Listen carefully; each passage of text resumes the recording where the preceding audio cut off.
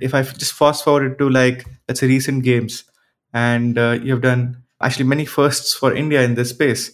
So how has the look towards the game actually changed, right?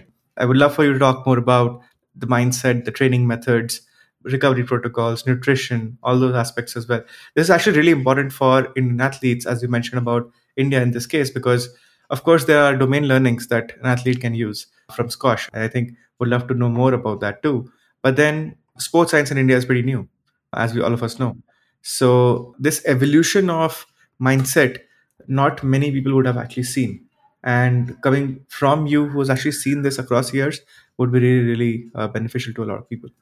I think the first thing that I would say is that, I've been blessed to have been working with my physical trainer, Damon Lee Dale Brown, since 2013. I think the reason why I am playing today with the physicality that I do have is all thanks to him. I think, obviously there are a lot of subtle variations in terms of what we do now compared to, when I was like 25. I can't do a lot of things at 36 that I did when I was 25. But I think the main kind of generic kind of difference is that squash obviously has a lot of impact on the body whilst we play, right? On the joints and the muscles. So all the training that we try and do off court in massive training phases is trying to kind of replicate the intensity of the kind of like hard squash matches, but trying to take the impact away from the legs and the body as much as possible. So a simple thing, like when I was 20, 22, 23, I used to do a lot of like sprints outside, for example, right? A lot of long distance running as well, maybe. I don't remember the last time I've done that. The reason being, obviously, if you're running outside, there's still a lot of impact. The only kind of running that I do sometimes is hill sprints, because, we as squash players have very, very tight hips. So if you're doing hill sprints, you can't extend the hips as much because you're going up. So hence the risk of injury is lower. So I do hill sprints sometimes in the summer, which is one of the hardest sessions to do, but it's got to be done. But I think more often than not, we are doing more stuff, on stationary bikes, the rower, the Versa climber, things like that, to kind of take the impact out of the legs as much as possible. I also think we've kind of started focusing a lot on the strength aspect and the power aspect of the game. I think the game itself has evolved over the last 4 to 5 years, especially where the physicality has become, very, very high. And having that power and, strength to kind of like get into the corners and blast out of those corners as well has become very, very important. And obviously, I'm not a really, really big guy. I'm only 5'6". So compared to the other guys, I'm definitely one of the smallest guys on tour. So I definitely need to work extra hard to be able to kind of hold my shape on deep lunges and things like that. So I think that is something that we worked on considerably, especially over the last year and a half. And that was a very, very key point of focus moving into the Commonwealth Games this year. And I think a lot of good came out of that. Physical training side, I think that has definitely changed than what I did before. I think working with David Palmer on the squash side of things, I think we do a lot of stuff with high intensity on court so that we can replicate what we might have to do like in matches. And I think that has kind of helped kind of give me a lot of belief and confidence in being able to use my physicality to attack the balls a lot better than what I did before. And I think the combination of these two things has probably made my game a lot more secure today than what it was when I was 25 years old. Today, I go into a match knowing exactly, what I need to do, how I need to do it. There is no like stress in my head that whether I can execute this or not. It's a question of now is just purely a question of how long I can execute it depending on the response from my opponent. Because obviously at the end of the day, you need to impose your game on your opponent, and that's how you win matches at the top level.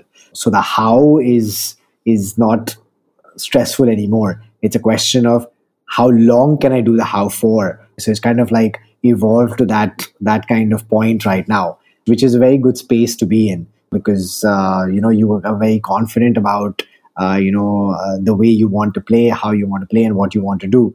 And in a way, it makes it a lot more enjoyable to, play hard, tough matches on the world stage.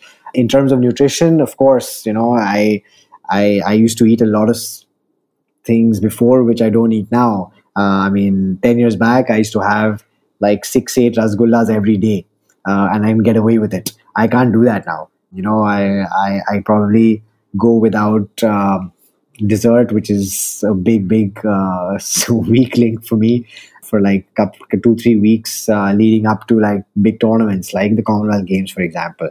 So I also, I've been working with a nutritionist over the last 2 years, Krishmi Cheda, and we've kind of done a lot of trial and error and figured out how I kind of react to different foods, how much quantity works best for me in when the matches are, depending on what I can eat before, after, to recover better.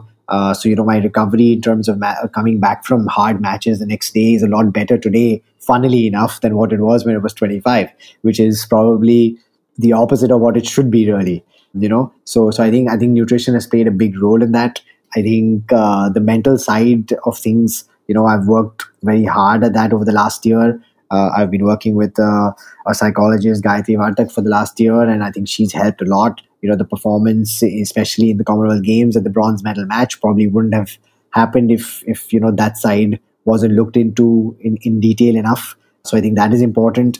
And then, yeah, I mean, I think I'm also doing stuff to kind of train my eyes as much as possible. So I do this thing called eye gym. It's like 7 to 10 minutes a day, but it's basically trying to kind of be really, really quick and zoned in to kind of see the ball as quick as I can, and be really, really agile.